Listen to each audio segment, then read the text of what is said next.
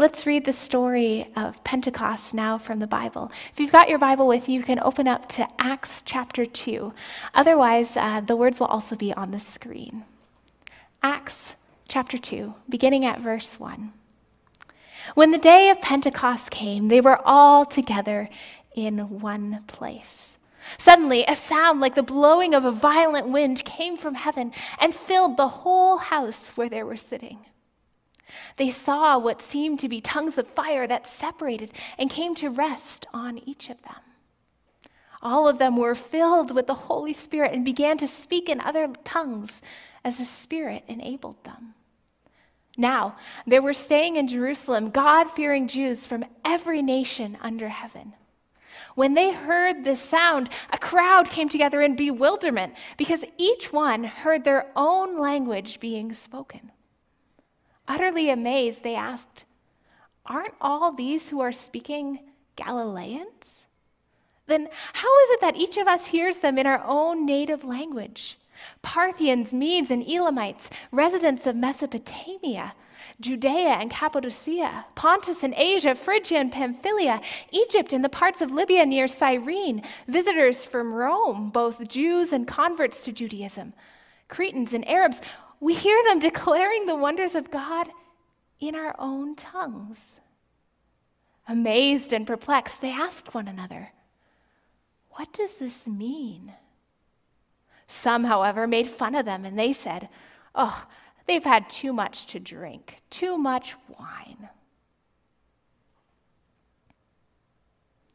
At the beginning of our Bible passage today, the disciples are in a time of waiting and uncertainty. In the past few months, their lives have been turned upside down.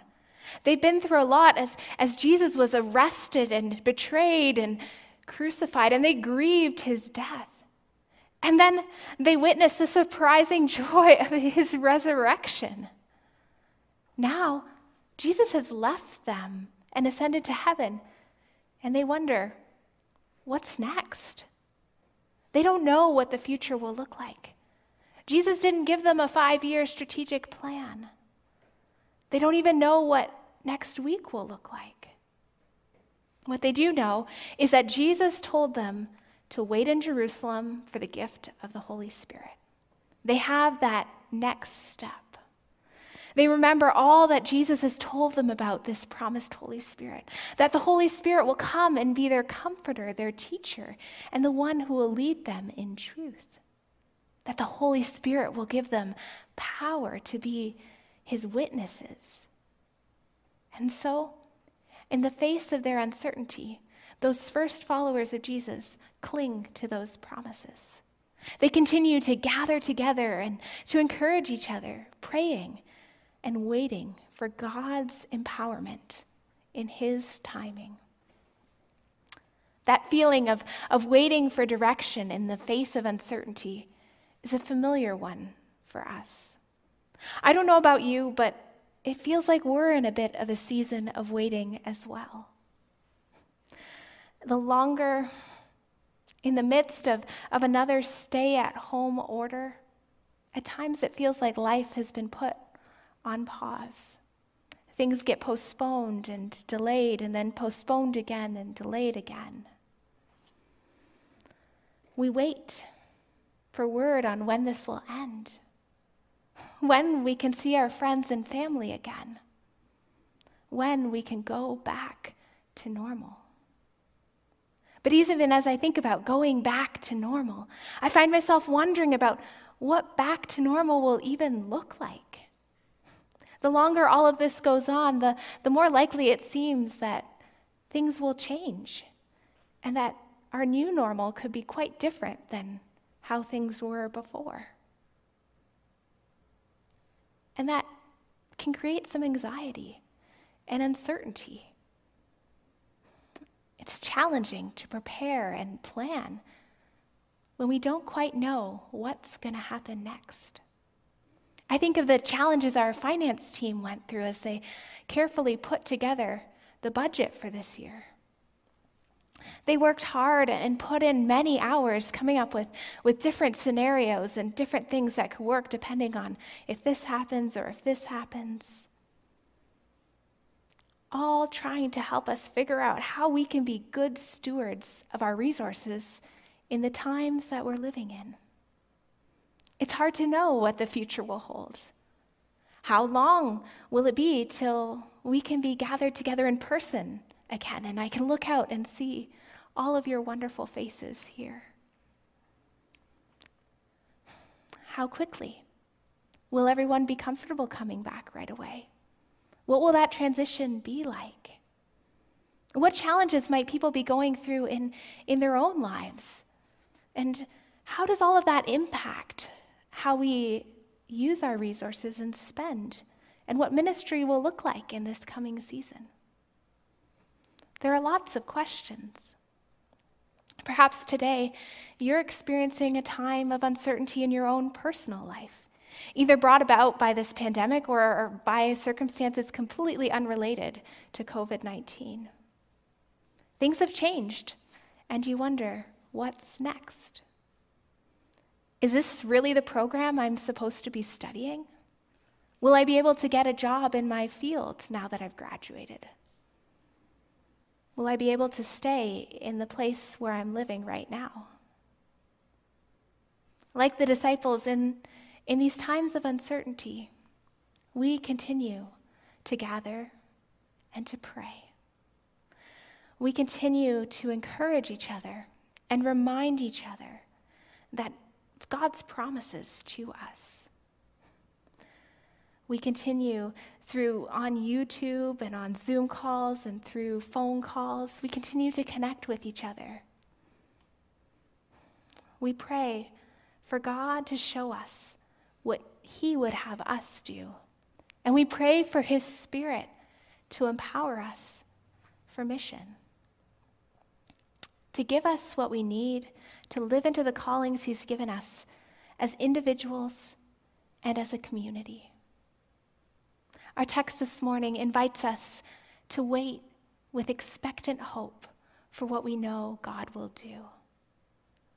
We know that in God's timing, He keeps His every promise. As we look back on the past, we've seen how faithful He's been. And that gives us hope in uncertain times to know that the promises He's made, He'll be faithful in the future. We may not know what the future will hold or what it will look like exactly. And God may work in ways that surprise us and challenge us. But we can trust that God will work, that He will be faithful, and that He will accomplish His purposes. Pentecost certainly surprises and challenges the followers of Jesus in our text this morning. They're gathered together waiting and praying when suddenly something extraordinary happens. From the heavens, there's a sound. The word used in Greek to describe that sound is the same word that would used for a sound that would accompany a news report or a herald.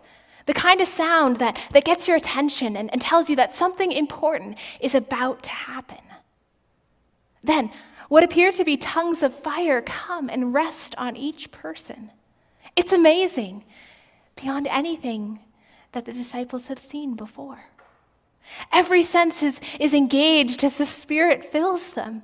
They hear it, they see it, they experience it.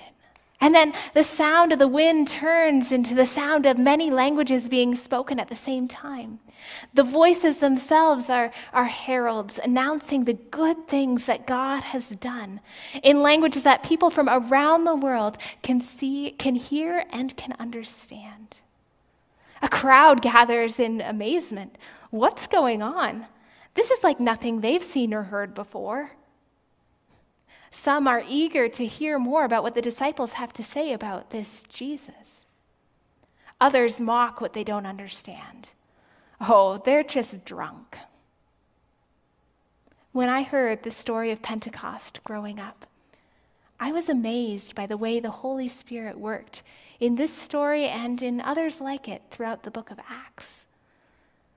There was the speaking to people in visions, building the church through signs and wonders, giving the disciples power to even heal the sick. I wasn't so sure that God still worked in those kinds of ways in our world today.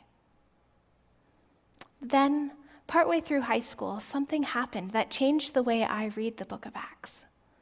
There was a revival at a local Pentecostal church, and I witnessed the charismatic gifts of the Holy Spirit in operation as I experienced a totally different kind of worship than I was used to. Suddenly, I heard people praying in tongues.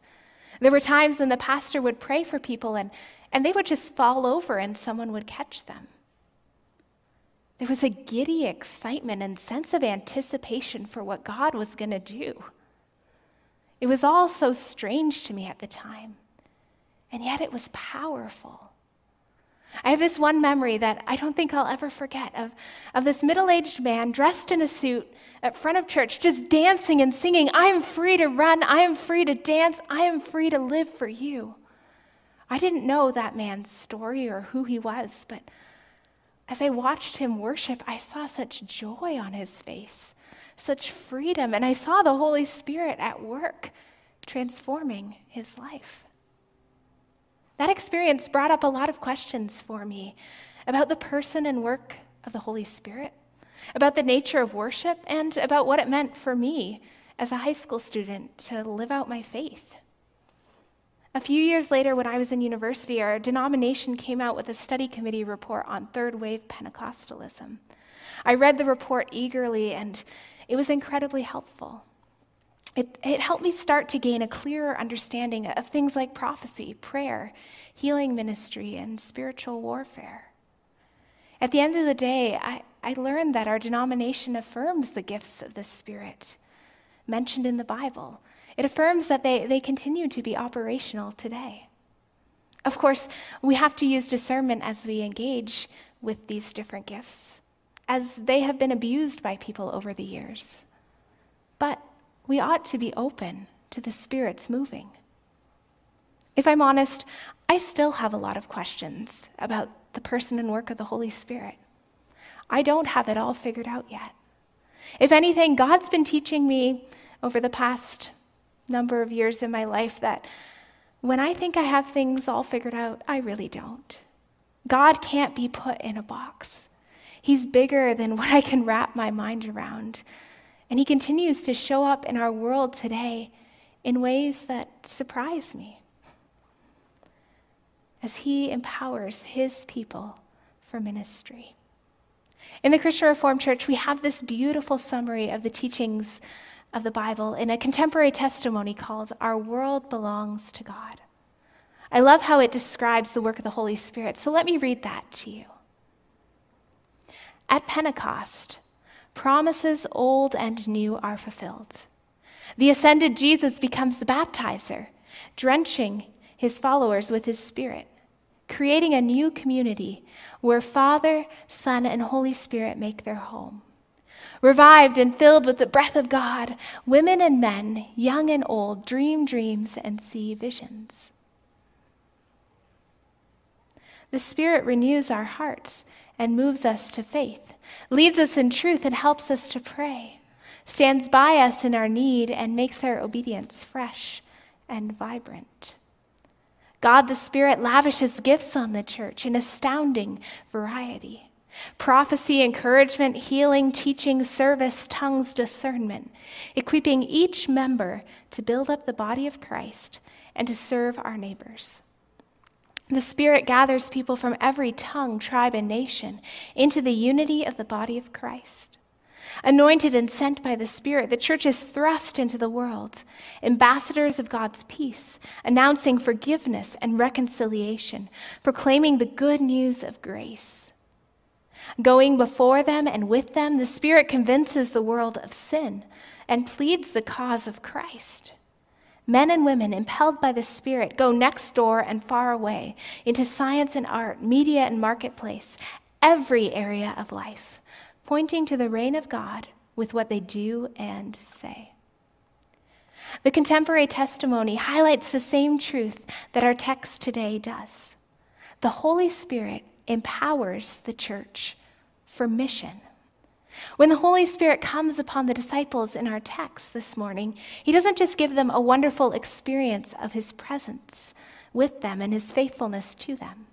He affirms the calling that Jesus gave to them, and he empowers them to live into that calling. Before Jesus ascended to heaven, he said to the disciples, "You will receive power when the Holy Spirit comes upon you, and you will be my witnesses in Jerusalem and in all Judea and Samaria and to the ends of the earth." Now, as they receive the Holy Spirit, the disciples begin to do just that. They begin proclaiming the wonders of God in many languages, giving witness to what God has done. If we were to keep reading in Acts 2 this morning, we would read about Peter delivering a remarkable message. Peter, the same disciple who a few months earlier denied even knowing Jesus. Peter, the fisherman with no theological training. Peter, who had no experience standing up and talking to large crowds. That same Peter gets up and starts preaching on Pentecost. He gives witness to Jesus as he unpacks the Old Testament and scriptures and shows how they are fulfilled through Christ. Both here and throughout the pages of Acts, the Holy Spirit continues to give the disciples the power they need to live into the calling that Jesus gave them. The disciples perform miracle after miracle, and all of them point to Jesus. Through the Holy Spirit's power, the church continues to witness to Jesus in Jerusalem, in Samaria and Judea, and to the ends of the earth. Whether you're a follower of Jesus already or whether you're taking this in and are just curious about faith and trying to figure out more, you're listening to this message today because of the work and witness of the Holy Spirit. Over hundreds of years, the Holy Spirit has continued to empower the church and continued to give followers of Jesus all that they need to witness to Jesus. The news of Jesus has spread around the world and lives have been transformed. The role that the Holy Spirit plays in mission is good news for us today. It gives us confidence and hope. Because at the end of the day, we remember that the church, Big C Church, and the church, our community of Hope Fellowship Church, belong to God. It's not up to us to try to build or grow the church on our own strength or ability, or according to our own plans. We have the privilege of joining God in the mission that he's already begun in our midst, in our community, and in our neighborhoods. We also see that the Holy Spirit can give imperfect, broken people the strength and power to live into what God is calling them to do. The spreading of the gospel is not solely dependent upon the talent or skill of the disciples. It's dependent upon their desire to live in obedience to God's calling on their lives and their openness to letting God work through them. That same Holy Spirit is able to work through you and I, despite our shortcomings, our failings, and our imperfections. Over the next 6 weeks, I'm excited that we're going to get to continue to lean into this theme of discovering more and learning more about the Holy Spirit. As we hear from different speakers, each one will bring a different perspective and different insights that will help us to grow and explore and learn more. My encouragement to each of us in this series is that we would be open to learning more about the Holy Spirit, open to experiencing the Spirit's power, open to hearing God's calling on our lives as individuals and a community, knowing that when God calls, he always equips and provides. Let's pray. Holy Spirit, we thank you for being at work in amazing ways throughout the story of the church. Thank you for how you empowered and equipped those first followers of Jesus, and how you've continued to empower and equip followers of Jesus throughout the years. Thank you for continuing to be at work in our lives too.